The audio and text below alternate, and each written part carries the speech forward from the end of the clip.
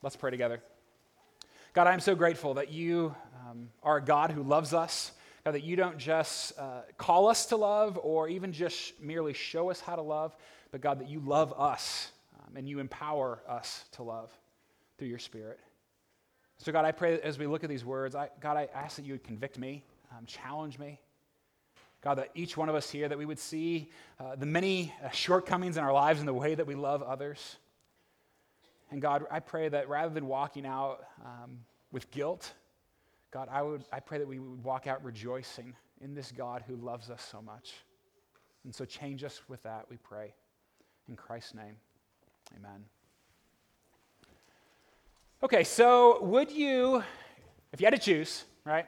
You ever play the game, Would You Rather? Anyway, my kids love that game. But would you rather be successful or loving? I mean, both, right? Of course, both. We all want both. But let's just say, for the sake of argument, that you actually have to choose. Because sometimes the reality is, sometimes you do have to choose, right? Sometimes those kind of pit up against themselves, don't they? And so would you rather be known for love, or would you rather be known for off-the-charts awesomeness? Like if push came to shove, right? Because I got to tell you, I have been haunted by the story over this past year of the demise of one of the most impressive churches in America.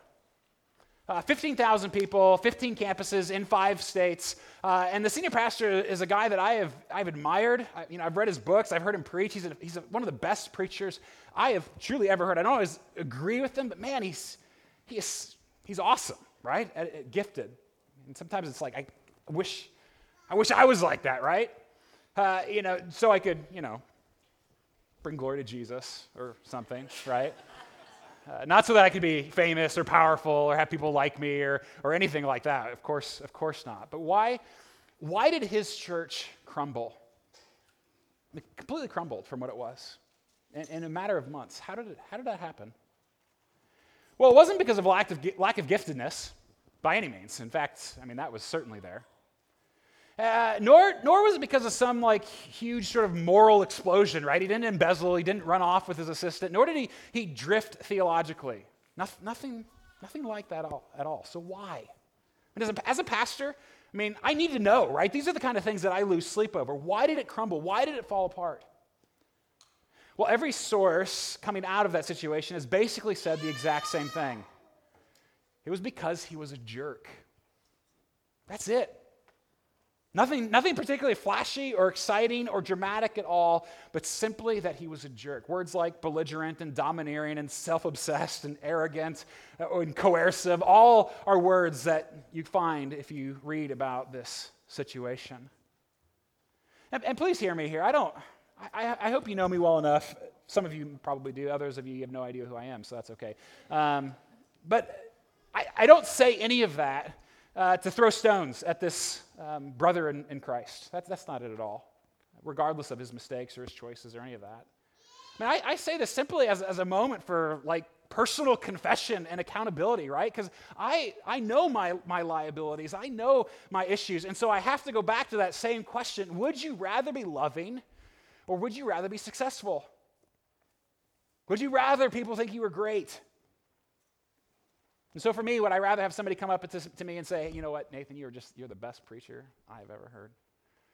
Or say, I've never felt more loved in a church.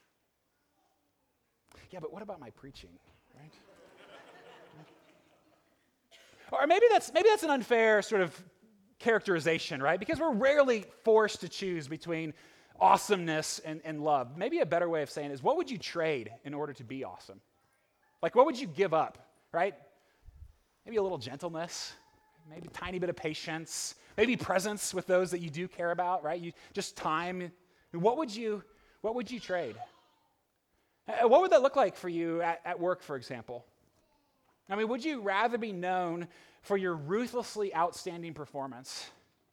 Or as somebody who does really good work, yet who actually loves her coworkers and her clients? Or kids on the soccer field, right? You want to be great out there, right? And you want to do your best, of course, all of that. But would you rather be great even at the expense of those around you? Would you be great at any cost out there? Or what about parents? I mean, because I know the answer on this one for myself, right? I mean, of course, if you're a parent, you want, at the end, right, when your kids move out, you want them to be able to look back and say, you know what, the greatest thing about my parents was their love for me, their love for each other, their love for others, and their love for this God who loves us, right? That's, man, I want that. I want my kids to be able to say that. But if we were to peer into each other's windows, is that what we'd see? Do we parent for performance or for love? I don't like this game anymore. It's hard, isn't it? And all of this is true, this tension that we feel. It's true whether you're a Christian or not, whether you're young or old, whether you live in this century or 2,000 years ago. Because we've been talking about this ancient church for quite some time, right? This church there in the city of Corinth so long ago. And we've said over and over, they've got some pretty awesome people there, right? I mean, they, like the super spirituals, they've kind of divided up into this like sort of artificial class system there within the church, the people who are flashy and seem to have everything all together, and people want to be them, right? They're the kind of the awesome ones there in that place. And they are amazing. And so we've been talking about these spiritual gifts the last few weeks together, right? That if you're a Christian, you have been given a supernatural ability to serve Jesus. That you have a gift or gifts within you, and that it is your responsibility to find out what those gifts are, to use those gifts, but those gifts, they're not for you, right? We've said that over and over again. They are to you, but they're not for you, they're not about you. They're about the good of the people around you, right? And so, when we're talking about these gifts, that's the context. And then we come to one of the most familiar passages in the whole Bible. A passage that we notoriously rip out of context, right? We pull it apart from where it is, and we sentimentalize it as if they're words better suited for a greeting card than words to actually live by. 1 Corinthians chapter 13. And I want to read this for us. And I want to read all of it so we can kind of get the picture. But I actually even want to back up just a tiny bit into chapter 12 so we understand Paul's argument of why this incredible chapter on love, one of the most familiar passages in the whole Bible, why is it here? Why does Paul go there in this context? So Paul, he's just listed out a whole bunch of spiritual gifts, right? That's how chapter 12 ends. You know, this, and this, and all these different ways that God has gifted people to build up, to edify the church. And then he says in verse 31, but earnestly desire the higher gifts, and I will show you a still more excellent way. More excellent than all these amazing Spirit-given abilities. Better than the gifts of the Spirit is the fruit of the Spirit. And so now our text, chapter 13, beginning in verse 1. Why don't we stand together for the reading of God's word? Often we do that when we read the whole passage together as part of our tradition here. We want to do that. Let me read now. So that's the backdrop of what Paul's saying. Now in verse 1, he says, if I speak in the tongues of men and of angels, but have not love, I am a noisy gong or a clanging cymbal. And if I have prophetic powers and understand all mysteries and all knowledge, and if I have all faith so as to remove mountains, but have not love, I am nothing. If I give away all I have, and if I deliver up my body to be burned, but have not love, I gain nothing. Love is patient and kind. Love does not envy or boast. It is not arrogant or rude. It does not insist on its own way. It is not irritable or resentful. It does not rejoice at wrongdoing, but rejoices with the truth. Love bears all things, believes all things, hopes all things, endures all things. Love never ends. As for prophecies, they will pass away. As for tongues, they will cease. As for knowledge, it will pass away. For we know in part and we prophesy in part, but when the perfect comes, the partial will pass away. When I was a child, I spoke like a child. I thought like a child. I reasoned like a child. When I became a man, I gave up childish ways. For now we see in a mirror dimly, but then face to face. Now I know in part. Then I shall know fully, even as I have been fully known. So now Faith, hope, and love abide, these three.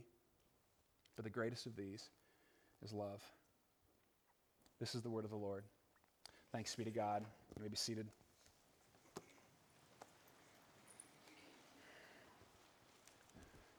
Oh, I hear those words and I want that. Right? I mean, don't you want that? Don't you want to be able to experience that, to be loved like that, and to actually love others like that? I mean, I don't think it matters who you are, right? Whether you're a Christian or not, whether you buy into any of this or not, to hear those words, to see such a beautiful description and say, yes, I want that. I want that in my life. I want that in my relationships. And there's a lot here that we could talk about, right? This passage is chock full of important stuff for us, but we're gonna try to focus as simply as we can. And if you remember only one thing from our time together this morning, right? If you forget everything else, I hope that it's this. If you remember anything, let it be this: that love trumps awesome. It's simple, right? It's not that hard. That's what we need to take away from this. Love trumps awesome. It's better. It's better. And Paul's going to give us 3 reasons why as we walk through this. Love trumps awesome because love is better than greatness. Second, because love is better than warm feelings. And third, because love is only going to get better. It's only going to get better. So, here we are. Love is better than greatness. I know some of you have probably tuned me out already, right? It does sound like a greeting card. Are you kidding? Right? So love is better than greatness. That's not the way our world works, is it? Survival of the fittest, right? And so we hear those words, and if we're honest, I mean, even though we want that, we desire it, we feel like Paul's lost his mind, right? That he doesn't possibly live on planet Earth to say that this is the way our lives ought to look. How can it be? I mean, even look again at those first 3 verses. And we've got them on the screen here, but I encourage you, if you have a Bible, to follow along as well. But in those first 3 verses, now think about this, because when we read this out of context, chapter 13, and we see the words, but I have not love, if I have not love, I am nothing, right? We see that there. In our culture, what we tend to hear is, if I'm not loved, or if I'm not in a loving relationship, then I'm nothing. You know, he's just a hopeless romantic, isn't he? You know, bless his heart, right? And we've heard this read at enough weddings to convince us that that's what Paul really means, right? I mean, that's what sort of happens when we push it outside of its context. You and I mean, let's be honest, we have so idolized the feelings of love and of being loved that we miss what he's actually saying. Paul's not talking about being loved here. He's talking about being loving. He's saying that you can be the most amazing person on the planet. And we're talking like superhero status. You can be able to do anything, know anything, see anything. I mean, just people want to be you, right? You're that great. But if you're not loving, Jimmy cracked corn and nobody cares. Least of all God. Like even he, like, it's great. Wow, you can do all that. Don't care, right? That's what Paul is saying. Look how he breaks this down. I mean, so what if you could speak in tongues? And that's the issue that they're specifically dealing with, right?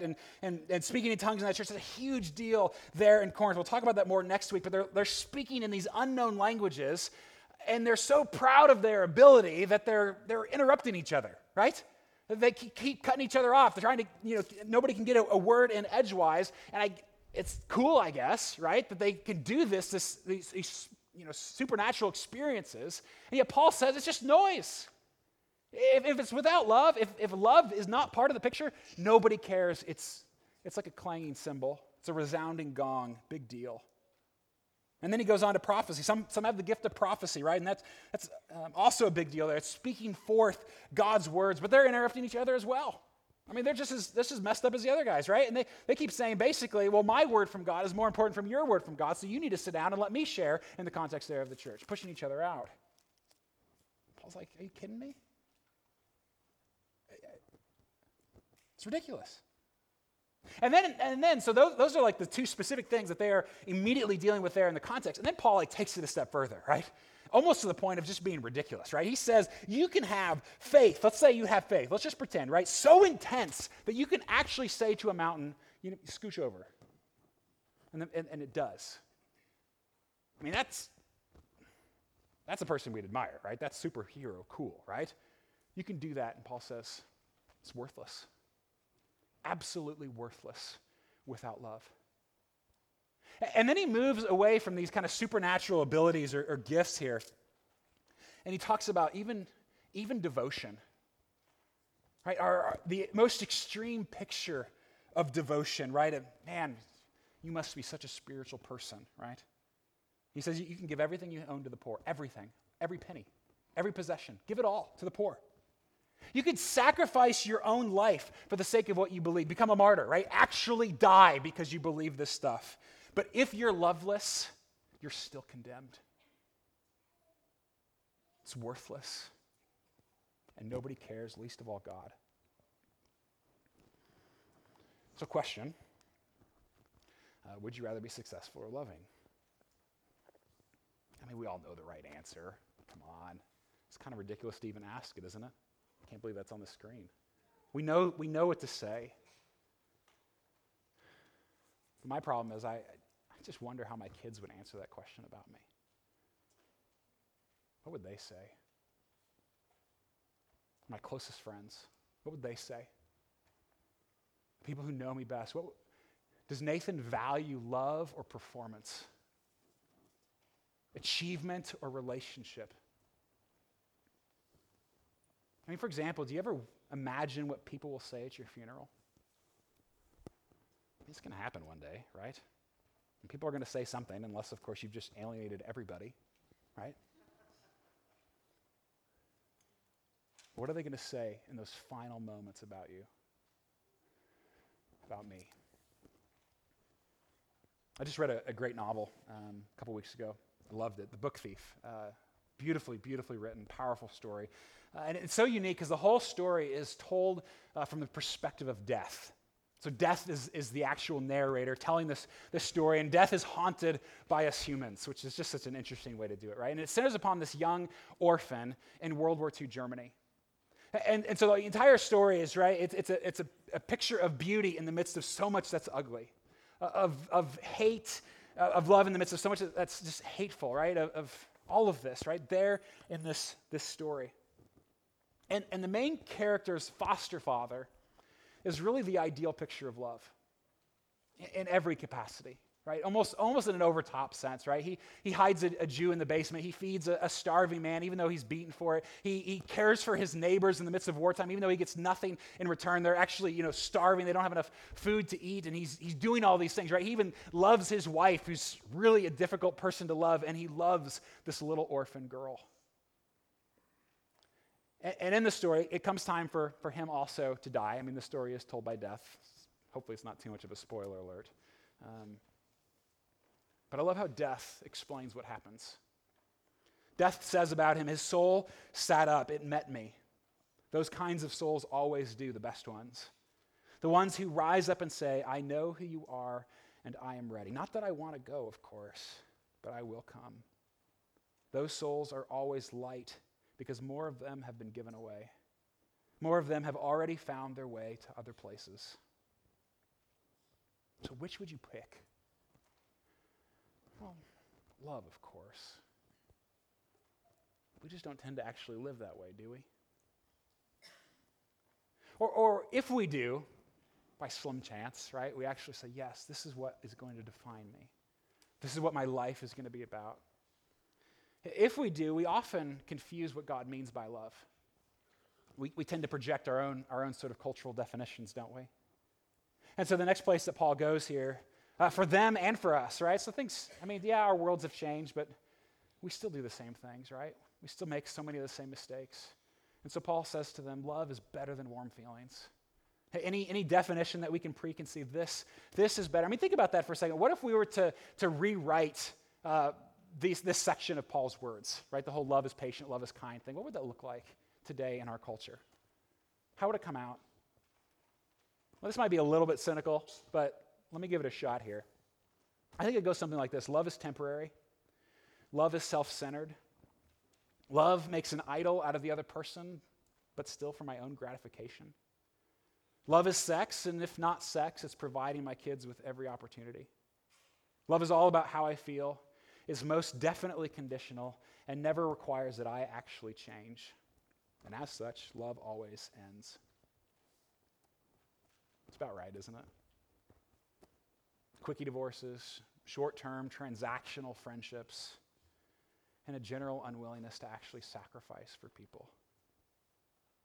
You know, this is one of the reasons why I love, and by love, of course, I mean hate in this context, but why I love like wedding vows in TV and movies. And I've talked about this before, but I mean, it's kind of a hobby of mine, right? If I can catch like a TV show wedding or what, I mean, they're hilarious because those vows, they are to love what Spam is to meat, right?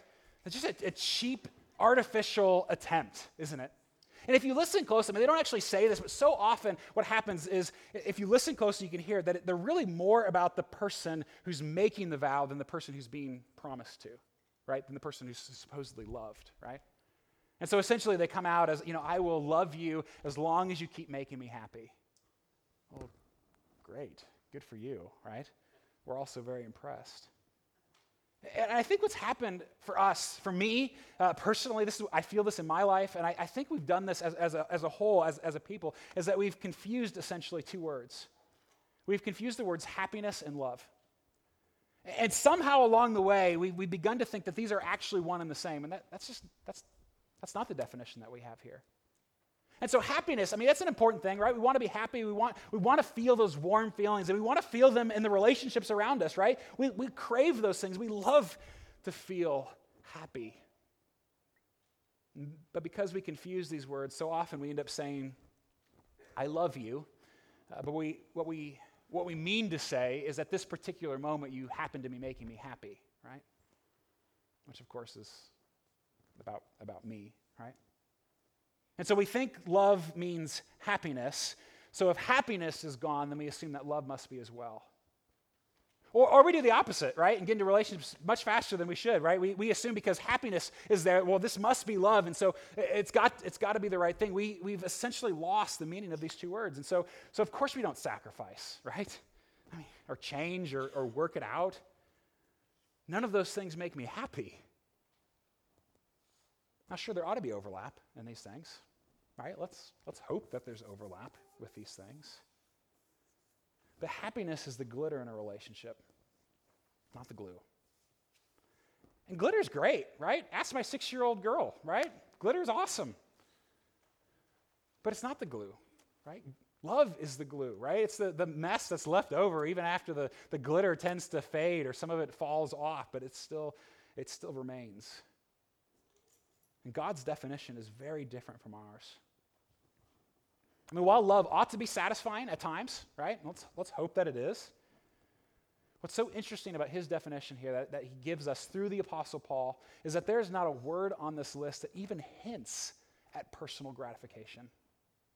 Not even close. So here's what love is. According to him, and here's why we think that's important. Maybe you're not a Christian, but we believe that God invented us, right? He made us, he created us, and he invented this thing called love. And so if anybody knows what it is, it's going to be him, right? And he's outside of our culture, right? So he doesn't merely look at us from our own sort of preconceived notions or internal biases. And so if there is a definition, and if he has given us one, then we need to listen to it. We're desperate. Look at the state of our relationships, right?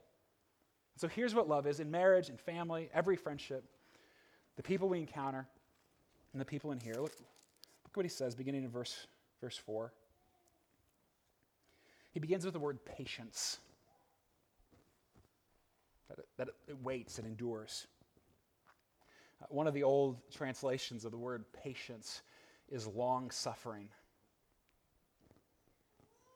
That sounds fun. To suffer long. But don't miss that. I mean, I don't think it's accidental. I mean, particularly in the context of what's going on there in that community, and particularly the context of all of our relationships, right? Don't miss that he begins with pain. He begins by saying it's going to hurt. It's not always going to satisfy. It's not always going to be easy. It's not always going to make us happy. It is patience. It requires patience at its very core. It involves suffering. It goes on and says it's kind. He says it doesn't envy what they have or boast about what I have, which again, in the context of Corinthians, right, as they're arguing, they're boasting, they're competing with one another, it makes a lot of sense. But essentially, that kind of behavior, right, it doesn't make any sense to envy and boast within the context of love. Because you actually want the person you love to have the bigger piece of the pie. Imagine that, right? I always want the big piece, right? And you actually want them to get more applause than you do, than you get. And so, of course, you want them to have the cooler gift, right? There's no room, Paul is saying, for arrogance. It's got to be humility in a context like this. He says it's not rude, nor does it always have to get its own way. He said, think about that for a second, right? Gosh, if I could just do that right, not having to get my own way. Are you willing to consistently choose your spouse's happiness over your own, or your little brother's, or whoever's, even if it means less happiness for you? That's what he says love is. It's not irritable or easily angered. Don't ask my kids how I'm doing on that one. But it doesn't let the little things destroy us. It's not petty. Man. It says it's not resentful, which means it doesn't keep a list, like a tally of the ways that you've been wronged. Again, just imagine choosing not to focus on the many ways that people you love have hurt you. Some of those things go away, right? But they just don't become the definition of the relationship. They're pushed aside. Yeah, I've been hurt. There's no record of wrongs here. In verse 6, it doesn't celebrate wrong. It's not okay with injustice, right? Or abuse or sin of any kind. Love has standards. It rejoices with the truth, he says. And love bears the unbearable. It believes the unbelievable best about the person you love. It hopes for their very best at all times. And it endures.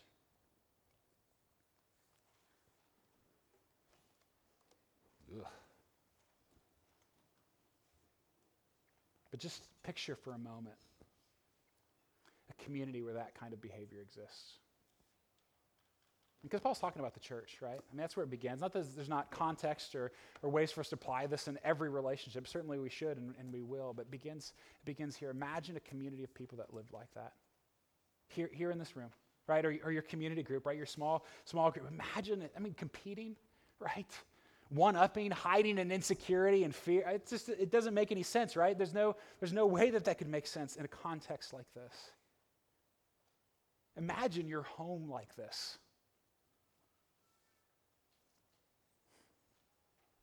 Imagine what it would look like to love your neighbors like this. What would happen if you loved the people you work with or went to school with like this?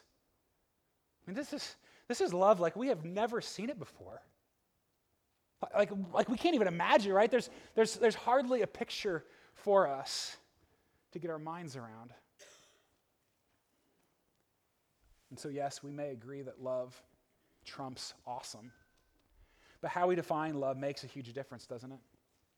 And so even as I read these shocking words, right, this impossible definition, let's call it what it is, right?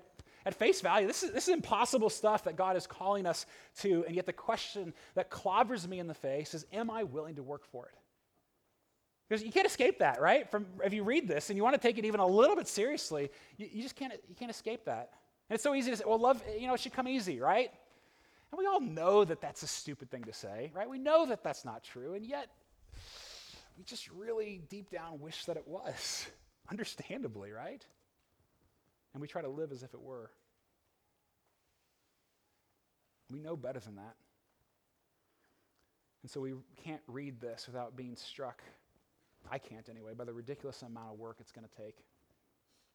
Because we make love, we fall in and out of love.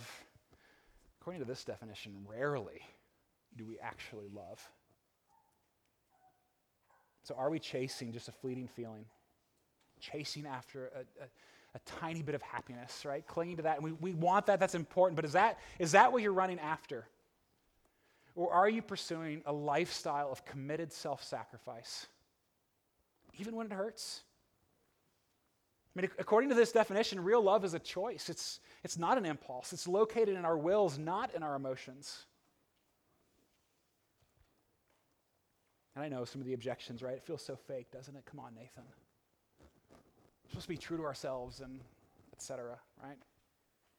So Nathan, are you saying that we should pretend to love even when we don't feel love? Not really. I think what Paul is saying is that it's not pretending to love. Not if this is the definition, right? Even if you don't feel like, that's actually core to the definition, is continuing to love even when you don't feel like loving. And so I don't think it's faking it. I don't think it's pretending. I don't think it's being untrue. We just don't have a big enough definition for love. Besides, nobody's impressed when you love the person you feel like loving. Big deal. So you like people who are kind to you. You like the people who are nice to you. You respond well when people affirm you and you feel loved by them. Who cares, right? We all do. You want a trophy? I mean, it doesn't make... What's really impressive, though, is when we love against all odds, when we love even when it hurts, when it's not fun, even when we feel the pain, even when we get nothing in return, and we keep loving. Another book I just finished, and believe me, this one is not for everyone. So don't everybody go out and read it. I've not seen the movie, but I just finished the book, Gone Girl. And frankly, it destroyed me. Let me just say, I told Kelly that when I finished reading it that I would never trust another human being as long as I live. So I already have trust issues, so there's that. But this is not a story to go to for relational advice, okay? Not in the least. And yet I want to quote it anyway because it's such a fascinating commentary on our sort of cultural understanding of relationships. Because at one point, the reader says, or the husband says to the reader, so it's written in the first person, says these two sentences. I'll read them in a second. But one is like, I mean, they contradict each other. And I think it's what we do, right? We think love ought to be like this. We know, we long for something more, and yet we always revert back to this sort of self-centered, narcissistic way. So let me read what he says. So he begins with, love makes you want to be a better man, okay? So I think Paul would agree with that. And again, it shows deep down, yes, we're tired of the watered-down version that we're spoon-fed, right? And we want it to be about something more. We know that love ought to change us. But then, like an idiot, he doesn't shut up there. And this is where we tend to go. This is where I tend to go, right? So we say, yes, love is more, and it should change me, yada, and then we go and we say, so here's the full quote. Love makes you want to be a better man, but maybe love, real love, also gives you permission to just be the man that you are. The man I am. Gross. I mean, I'm the most selfish person I know. That's not an exaggeration. I mean, I look at this list, and even on my best days, I maybe get one or two of them halfway, right? Left to my own devices, I'm none of these things. On my own, are you kidding? This holding both of these, right? That's not love, right? That's narcissism, isn't it? I mean, is there any wonder that our relationships are in such a mess? And so let me just suggest one simple next step before we move on to the last point. We've got a little bit more to cover in this text. I don't want to miss that, but we just need to pause for a second, because my fear is when we read a text like this or a list like this, first of all, for many of us, it's so familiar, right, that it's just kind of like, all right, I've heard this before, and let's move on, right?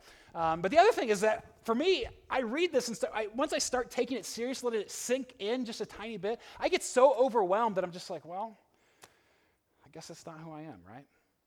Right? I mean, you just read that, it's like, how do I begin to even start with all of these things? And so that's my fear for us, that we walk away and we just be overwhelmed, right? Because we're all, hopefully, I think, overwhelmed by this passage, and yet that cannot be the solution. And so I want to offer just one quick next step. This week, today, pick one or two and say, today I'm going to love so-and-so in this way because of what Paul says here. Just one or two things. Start there, right? If you say, I'm going to master this whole list, I mean, maybe make that a lifelong goal of slowly becoming a little bit better in all of them, but start small. Give yourself a tangible goal that you can grab onto. And maybe with this, and this is the hard part. I'll start with the easy part. The hard part is ask somebody that you love, somebody that you trust, ask them where you should get started. Say, here's this list, and where do I need the most work? Start there. Pick one or two, and then do something about it. Don't let being overwhelmed serve as a cop-out. Real love is better than warm feelings. Finally, a third reason.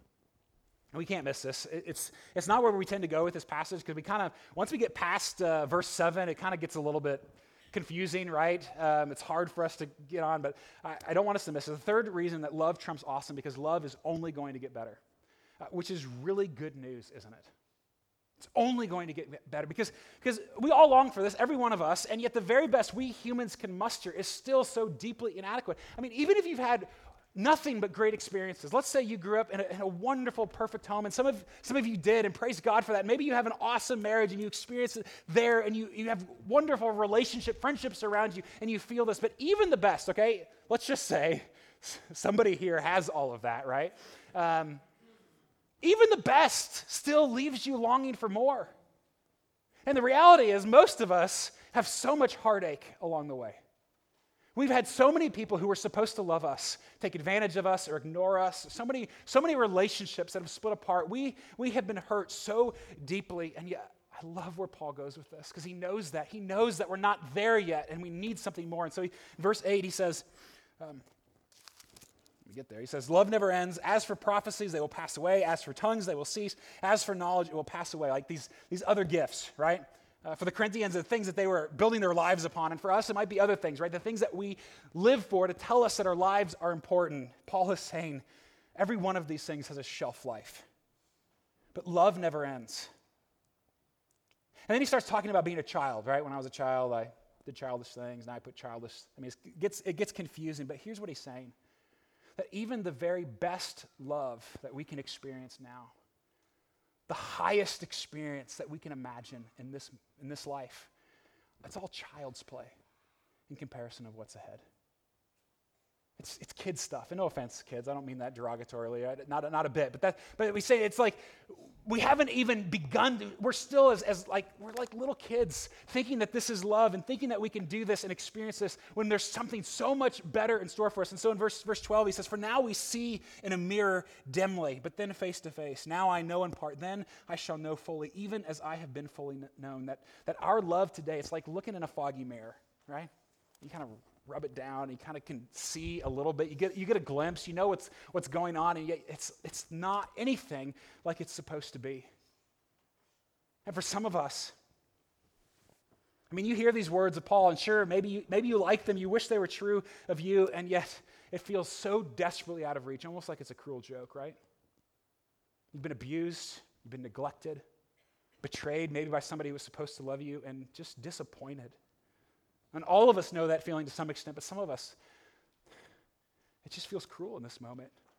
In your relationships, they're a far cry from what God intends, and you want to love like this. You want to be loved like this, but right now it just feels like a joke. But what Paul is saying there is that it's not always going to be this way. It's not always going to be so hard. We're not always going to feel so lonely. We're not always going to feel as if there are people around us who think they know us that don't really know us, right? That it's not always going to be like this. And so even those relationships that are hardest right now, I don't know what that is for you. For some of you, it's your marriage, right? If you're married. For some of you, that is the place where you feel this pain. But the reality is what Paul is getting at here is if you are both followers of Jesus, that there is a day coming when you will see your spouse as they were always meant to be. From the very beginning. The very best parts of them shining forth, and all of the ugly stuff, all of the mess that we get so wrapped up in, all of it will be taken away. It will be gone, and it will be gone forever. That there is a day coming when you and I will love like that, and not just marriage, but for all of us, that we will see each other for who we really are. All of it. You'll know me completely, and I'll know you, and still we'll love each other. That there is a day coming, right, when God makes everything right. That there is a sense in which, as we look at our relationships, we look at the people around us, look at the people in this room or in your community group, right, even the ones who are really hard to love, that we're not just loving them who they are now, we're loving who God is creating them to be, who they will be one day in the future. We've got to see that in our minds, right, as best as we can, that this, yes, okay, maybe it is a mess, right, maybe that person is the worst, right, but God's not done with them yet. And he's not done with you yet. And there's a day when all will be made right. And love will be perfected. And we'll be able to see each other as God sees us, as we were always meant to see each other. That our love, it's only going to get better. Oh, great, Paul. That's really, really inspiring. Thank you for that. I can't wait till then, Paul. It's great, but we live here now, and it's not perfect, and it's hard. So how do we actually learn to love like this now? Because here's the deal. We can try, can't we? And we will, right? We should. We'll fail because we're lousy at it, but we'll keep trying, hopefully. And some of us are afraid to, aren't we? And maybe you think, if I give myself this fully to another person, how do I know I'm not going to get hurt, Nathan? How do I know? You don't. And actually, chances are you will get hurt. Or maybe you think, when somebody loves me like this, then I will be able to love like that. Then I'll be able to do this. Friends, this is what's so beautiful. You are loved like that. The only possible way to love like this is to be loved like this. And Jesus is the only person who actually embodies all of this, every bit of it, right? He is the example of all of these things. He is so patient with us. I mean, we who run from him, who hide from him, who on some days, would do anything we possibly could to destroy him. He keeps pursuing us, loving us. He goes so far as to come here to this world that he made, to enter our life and to give his own life, to sacrifice everything. He always longs the best for us, always does sacrifices on our behalf. He is love. Don't hoard his love. And by our definitions, Jesus was anything but awesome. Really, right? He rejected fame, fortune, power, all sort of normal definitions of success. He could have had all of it, and yet he chose to pursue us, to give all of it up, to love me, to love you like we're desperate for. And people, this isn't just theory. These aren't just nice words on a page or something for a greeting card, or that's not it. It's that those who are loved like this are actually free to love like this. And so this morning we're gonna gather around the Lord's table, communion. In fact, the early church, some of them referred to it as a love feast, right? This moment of love, this high pinnacle. What churches have celebrated for 2,000 years together, that we center ourselves around this remembrance, right? The highest expression of love when Jesus gives his life for his enemies. When he gives his life for us. Before we come, though, why don't we take a minute? Let's pray quietly. If prayer is kind of new to you, maybe just think through these things. But for all of us to think through, what are the things you need to confess? Because I've got some. I'm guessing you probably do too. Things that you need to ask for forgiveness from God and probably from somebody else. What are some plans you need to make as a result if you're actually going to say, yes, this is what I want because I have been loved like this. I can do this. He has called me to this. It is possible. What are some of those steps you need to take? We don't want to walk out of here, right, and just sort of have this as a distant memory. Let God begin that work in your life, in my life now, so that we can live the way he's called us to be with joy and with beauty. Okay, so let's pray quietly together. Let's do that now.